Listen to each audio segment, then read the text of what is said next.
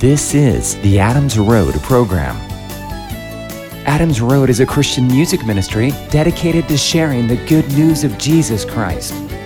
Today's program features Adams Road songs, Adams Road piano instrumental music, as well as music in the spoken word, offered to God as an aroma of Christ to help spread the fragrance of the knowledge of Him everywhere. The Apostle Paul wrote in 1 Timothy 4:13, "Devote yourself to the public reading of Scripture." Today's reading comes from the book of Romans, chapter 7. "Or don't you know, brothers, for I speak to men who know the law, that the law has dominion over a man for as long as he lives. For the woman that has a husband is bound by the law to the husband while he lives. But if the husband dies, she is discharged from the law of the husband. So then, if while the husband lives, she is joined to another man, she would be called an adulteress. But if the husband dies, she is freed from the law, so that she is no adulteress, though she is joined to another man. Therefore, my brothers, you also were made dead to the law through the body of Christ, that you would be joined to another, to Him who was raised from the dead, that we might produce fruit to God. For when we were in the flesh, the sinful passions which were through the law worked in our members to bring out fruit to death. But now we have been discharged from the law, having died to that which we were held, so that we serve in newness of the Spirit, not in the oldness of the letter. What shall we say then? Is the law sin? May it never be. However, I wouldn't have known sin except through the law, for I wouldn't have known coveting unless the law had said, 'You shall not covet.' But sin, finding occasion through the commandment, produced in me all kinds of coveting. For apart from the law, sin is dead. I was alive apart from the law once, but when the commandment came, sin revived and I died. The commandment which was for life, this I found to be for death. For sin, finding occasion through the commandment, deceived me, and through it killed me. Therefore the law indeed is holy, and the commandment holy, and righteous and good. Did then that which is good become death to me? May it never be. But sin, that it might be shown to be sin, was producing death in me through that which is good, that through the commandment sin might become exceedingly sinful. For we know that the law is spiritual, but I am fleshly, sold under sin. For I don't know what I am doing, for I don't practice what I desire to do, but what I hate, that I do. But if what I don't desire, that I do, I consent to the law that it is good. So now it is no more I that do it, but sin which dwells in me. For I know that in me, that is in my flesh, dwells no good thing. For desire is present with me, but I don't find it doing that which is good. For the good which I desire, I don't do, but the evil which I don't desire, that I practice. But if what I don't desire, that I do, it is no more I that do it, but sin which dwells in me. I find then the law that, to me, while I desire to do good, evil is present. For I delight in God's law after the inward person, but I see a different law in my members, warring against the law of my mind, and bringing me into captivity under the law of sin which is in my members. What a wretched man that I am! Who will deliver me out of the body of this death? I thank God through Jesus Christ our Lord. So then, with the mind, I myself serve God's law, but with the flesh, sin's law.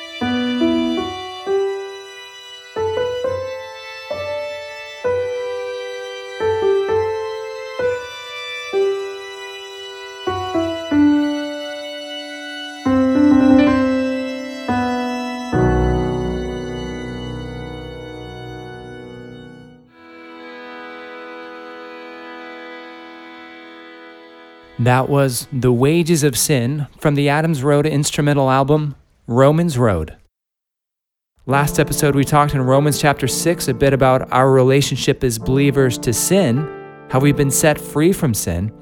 And here in Romans 7, Paul's going to introduce the idea that we as believers have been released from the old law. He gives an example of how in marriage you're bound to your spouse until you or your spouse dies, and then you're released from that contract. Paul said, "Likewise, my brothers, you also have died to the law through the body of Christ, so that you may belong to another, to him who has been raised from the dead, in order that we may bear fruit for God." He says in verse 6, "We are released from the law, having died to that which held us captive, so that we serve in the new way of the Spirit, and not in the old way of the written code." So this is an interesting picture Paul is painting, and one may ask, well, Paul, are you saying that the law is bad then? He says, no, the law is not sin, but if it wasn't for the law, I wouldn't have known sin, or sin wouldn't have been exposed in my life. The law is like a magnifying glass that exposes our sin. One time I was staying the night in this old hotel, and I had to use the restroom in the middle of the night, and I turned on the light, and there were these nasty cockroaches. So the law is like the light that exposes our sin, and so the law itself is good.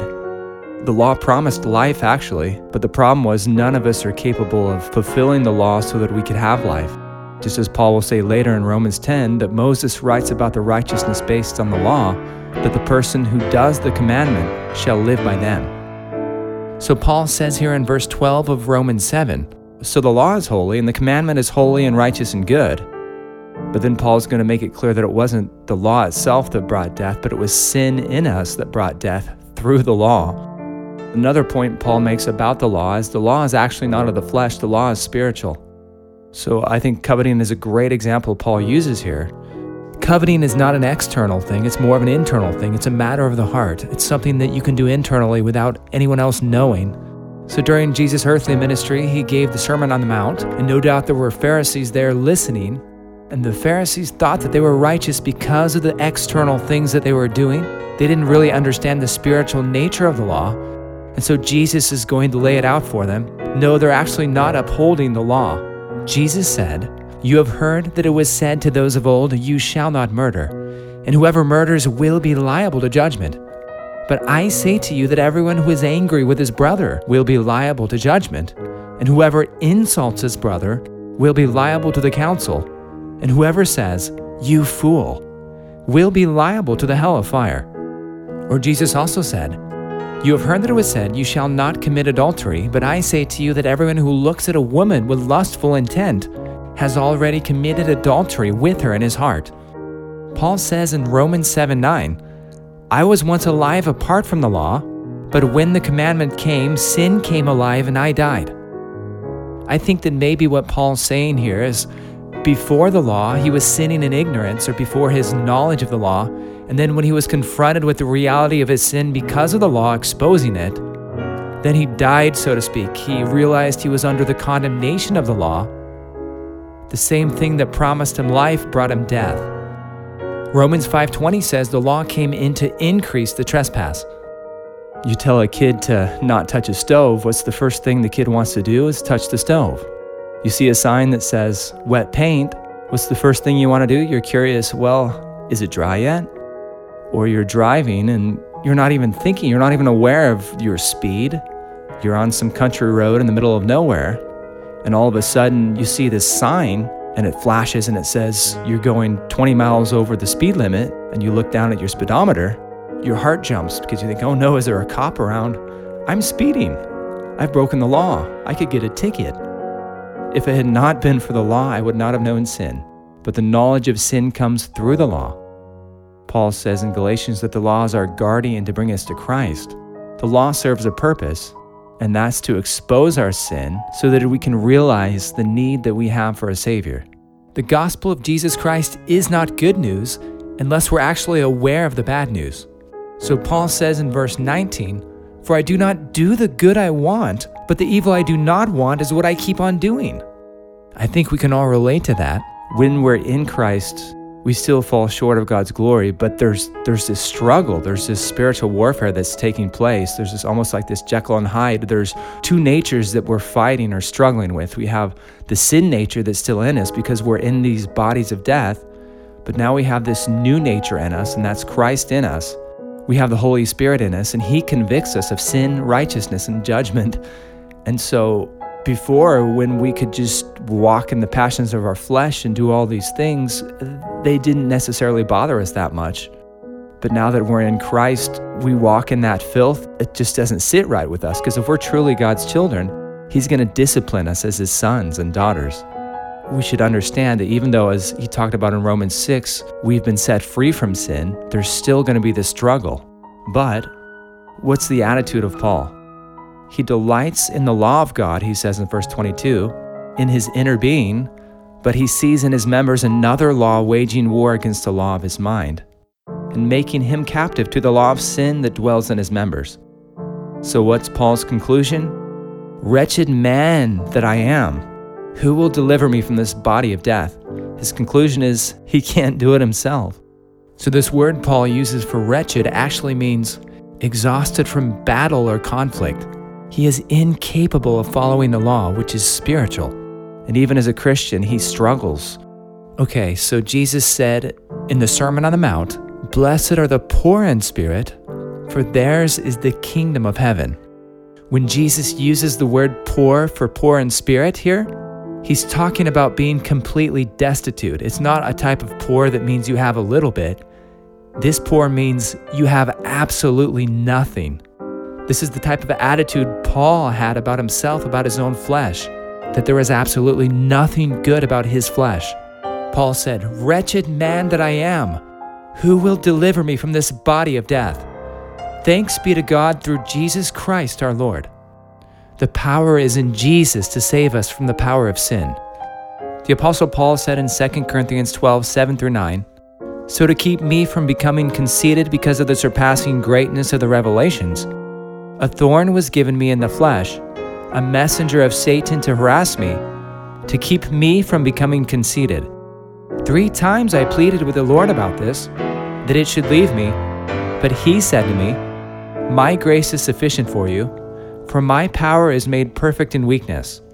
Therefore I will boast all the more gladly of my weaknesses, so that the power of Christ may rest upon me.'"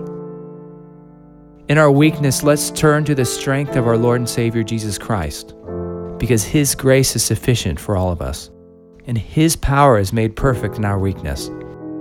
In the next episode, which deals with Romans 8, we're going to talk about living in the power of the Holy Spirit. Look, we've been given a down payment, who is the Holy Spirit, for our inheritance, our heavenly eternal inheritance. This helps us get through this life in this body of death, because there is going to be a day of redemption, a literal day in which we'll be delivered from the presence of sin. There can be so many things that we struggle with. At the end of the day, we know that He who has began a good work in us will bring it to completion at the day of Jesus Christ our Lord. Lord, please speak to me. Help my eyes to see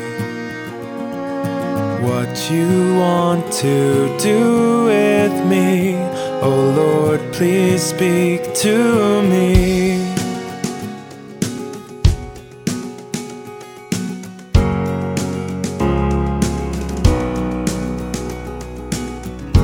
I took the blame, was put to shame, but I never knew the pain that you have felt for me. You saved before my strength was poor, when my enemies made light of me, you blessed me more.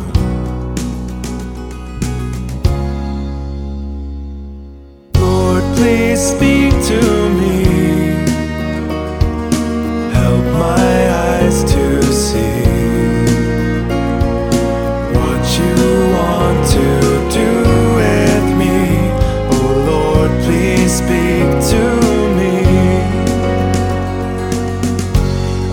felt abused, torn and confused, but my pride was all that made me fall. Now I need you.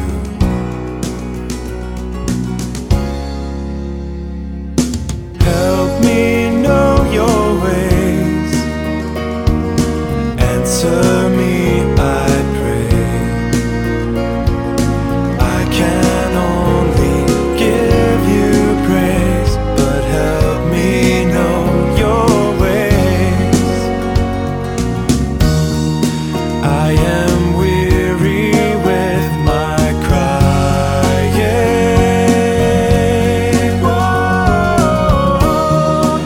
Every night I flood my bed with tears. Lord, won't you come out from your hiding? And help me rid myself of all these selfish fears. Lord, please speak to me. Help my eyes to see what you want to do with me. Oh Lord, please speak to me. Won't you help my eyes to see? Oh Lord, please speak to me. That was Speak to Me from the Adams Road album, Adams Road. If you're listening to this content today through the radio broadcast, we just want to let you know that this content is also released as a podcast on a weekly basis. You can find it by searching Adams Road Podcast. Micah Wilder, a member of our ministry, recently wrote a book called Passport to Heaven. When Mormon missionary Micah Wilder set his sights on bringing a Baptist pastor and his congregation into the Church of Jesus Christ of Latter-day Saints, he couldn't have imagined that the entire trajectory of his life was about to be changed forever. Micah's passionate effort to convert these Christians was met by a surprising challenge: to read the Bible through the eyes of a child, letting the Word speak for itself. He learned of a God whose love did not have to be earned, and he wrestled with the radical idea of God's mercy for the remaining 18 months of his mission. As he struggled to reconcile the teachings of his church with the truths revealed in the Bible, he encountered the true character of Jesus for the first time and awakened to his need for his grace. Passport to Heaven is a gripping account of Micah's journey from living as a devoted member of a religion based on human works to embracing the divine mercy and freedom that can only be found in Jesus Christ. As I lay there contemplating the vastness of the love that had been so extraordinarily conveyed to me, the magnitude of Christ's atonement exploded in my heart like a supernova, radiating far beyond my mortal vessel and bringing with it the desire to fall to my knees. The Holy Spirit then began painting a picture of perfect love before me in mere seconds that I had waited a lifetime to understand. Jesus of Nazareth, the Son of God, after having been betrayed and falsely condemned, was dragged into the streets of Jerusalem, where he was brutally beaten, fiercely scourged, spat upon, and publicly scorned. The blameless and spotless Lamb of God cried in agony as a vicious crown of thorns was thrust onto his head, and the Roman soldiers mocked him, saying, "Behold, the King of the Jews." And yet Jesus was the King of all kings and now sits triumphantly at the right hand of God. Through him, the vast universe and all its glory was created, and yet he was led to Calvary, where he was crucified on a tree formed by his own hands, nailed to it by the very people he came to redeem. And there, on Golgotha's rocky hill, the very Word of God made flesh, endured with incomparable humility the most excruciating and harrowing death the world has ever seen. God's immeasurable love for all mankind was on full, heartbreaking display as Jesus bore in his stricken body the sins, iniquities, and infirmities of the world.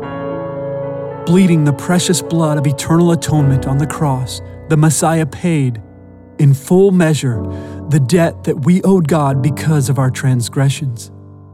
But this priceless offering wasn't just a collective sacrifice. It was personal. It was intimate. It was for me. The Savior of the world drank the cup of wrath that I deserved and freely poured out his soul to death for me. As my kingly substitute, he willingly took my place on the cross of Calvary and died on my behalf, a guilty sinner, all the while looking into my eyes and proclaiming his ineffable love for me. Jesus endured a transcendent passion that was driven by an infinite and intimate love that surpasses all knowledge and understanding. He suffered and died because he loved, and for the joy that was set before him, Christ endured the cross. My salvation was that joy. How could anyone love me so much? It was only in this metamorphic flash of grace that it was impressed on me with such an unparalleled intensity just how deep and wide and magnificent that love really was. A love that drove Christ to endure the unthinkable and while suffering unspeakable pain, see my very face.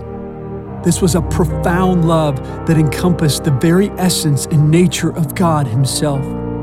This was the sacrificial agape love I had long been waiting for, the only love that could eternally satisfy.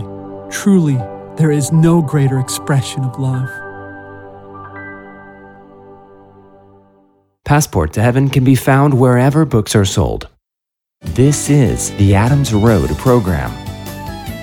Adams Road is a Christian music ministry dedicated to sharing the good news of Jesus Christ. Today's program features Adams Road songs, Adams Road piano instrumental music, as well as music in the spoken word, offered to God as an aroma of Christ to help spread the fragrance of the knowledge of Him everywhere. Check out the Adams Road website at adamsroadministry.com. There you can download our songs for free, as well as our spoken word and instrumental music content.